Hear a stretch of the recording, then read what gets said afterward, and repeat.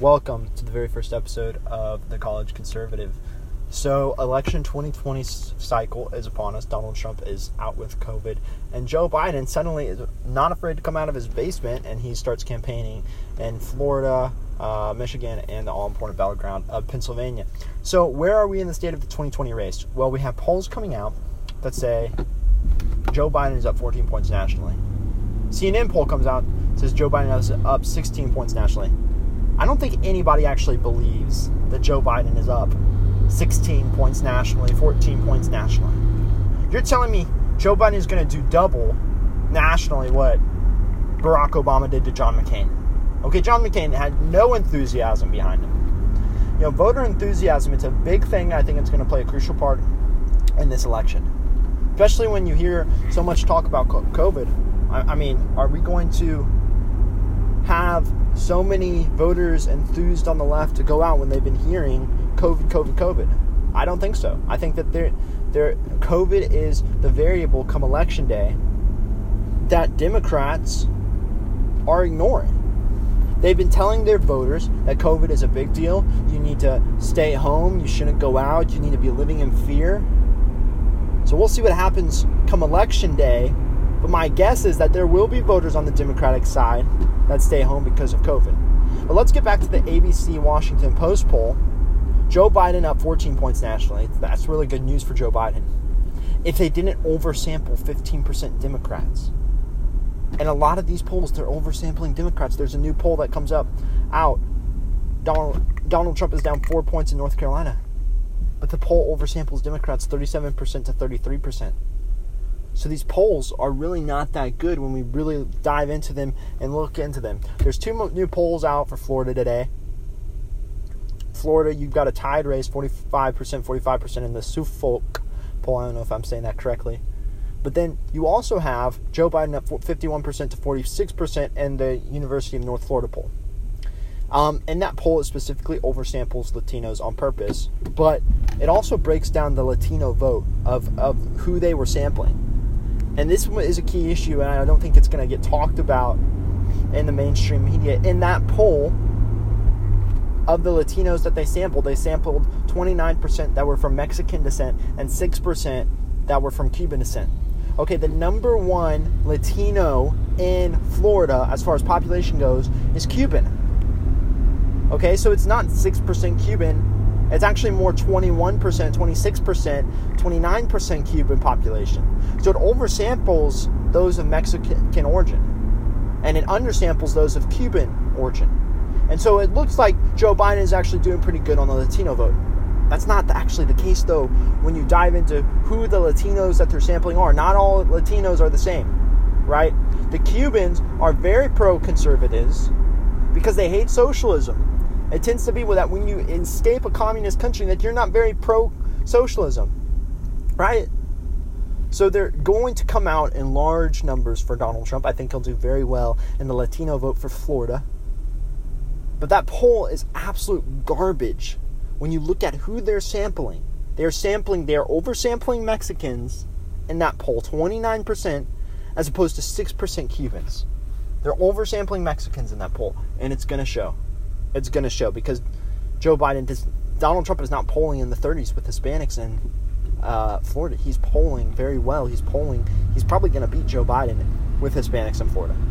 That's just the case. So what else are we looking for?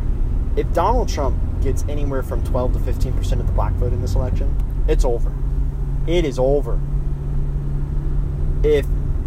I don't think blacks are going to be that enthused to come out for Joe Biden. I think a lot of blacks are starting to take the red pill. I think a lot of them are. These polls are going to be interesting to really look at.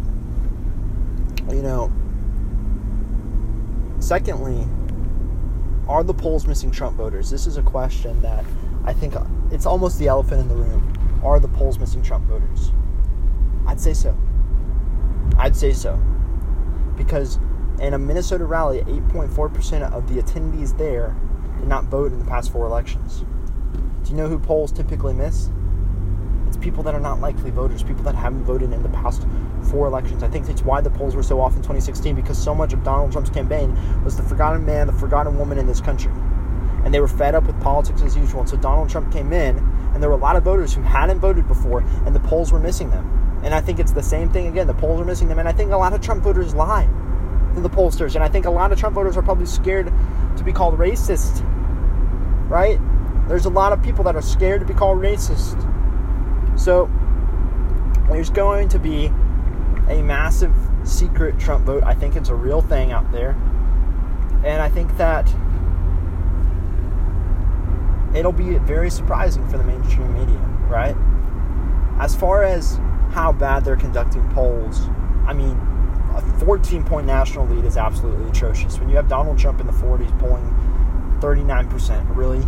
He has a base that is clearly 45%. All right, every single presidential approval rating, he had a base of 45%. So completely atrocious polling.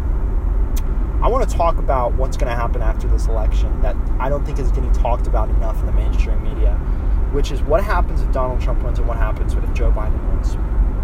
You know, the big question Donald Trump always is, will you accept the results of the 2020 election? Although they asked him the exact same question in the 2016 election, it turns out it was Hillary Clinton they should have been asking, will you accept the results? Because she refused to accept the results. She refused to accept the results in the 2016 election. But now we're having a repeat of 2016, and we're asking Donald Trump, will you accept the results of the 2016 election? Or, excuse me, the 2020 election. And all Donald Trump replies and continues to say is, I will accept the results of a free and fair election. In fact, in the debate, he says, I can't accept a fraudulent election. I can't accept that if there's tons of fraud. And that comes almost as a shock to the mainstream media. It's like, what, you're not going to accept an unfair election? Why would Donald Trump, why would the Republican Party accept an unfair election? It's almost like people are just, well, you know, we don't want civil war. You know, we don't want a conflict. So, you know, even if it's clear that you got screwed, even if it's clear that it was a fraudulent election, we're still going to need you to accept the results.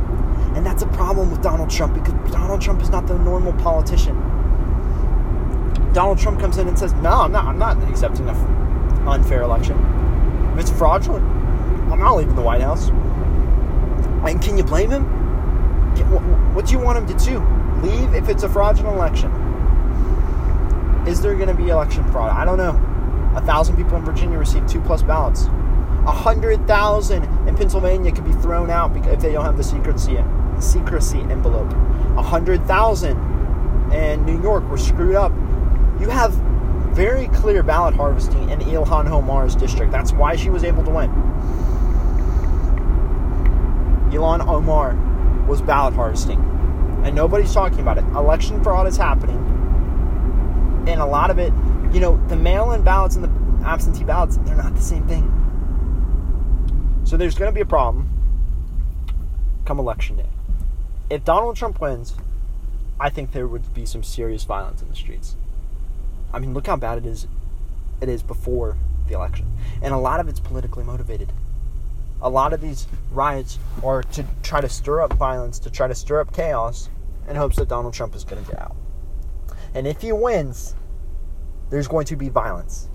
And then what is Donald Trump going to do? He's going to send in the National Guard if states refuse to send in their National Guard. If states refuse to bring order into their streets, he will send in the National Guard. All right. So what happens then if Joe Biden wins? If Joe Biden wins, I think you'll see less violence if it's a free and fair election. If it's not a free and fair election, that's going to be a massive issue. That's going to be a massive issue, and I don't know what's going to happen. I think secession, I think independent states, and states becoming independent states, I think it's a real possibility at this point. The 10th Amendment is becoming the most abused amendment in the Constitution. The federal government has taken up way too much power, and they're ignoring states' rights. And if the Democrats do exactly what they're threatening to do, which is to stack the Supreme Court, add 2 new states, do you think these conservative states with conservative legislatures are going to follow the federal law? No. Essentially, we have a one-party system, and the judiciary branch is completely now an extension of the legislative branch. It's an illegitimate branch of government if they do what they're threatening to do, which is stack the Supreme Court, which, oh, by the way, is a massive question that Joe Biden needs to be held accountable for.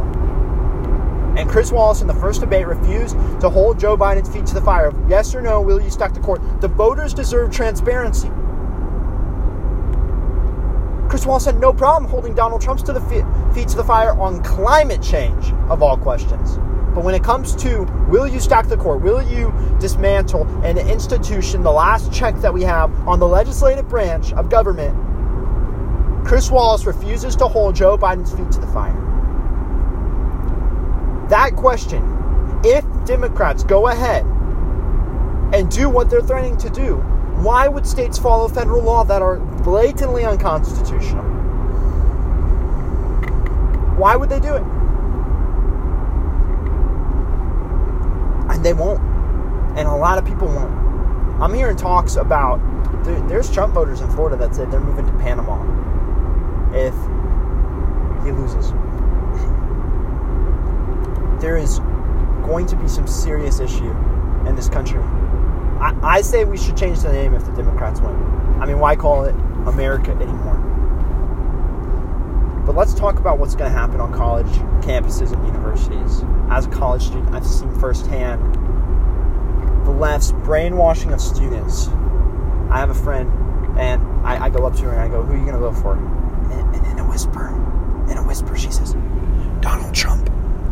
In a whisper, she had to say Donald Trump. Why? Because she knows that if she says Donald Trump loudly, she's going to be called a racist.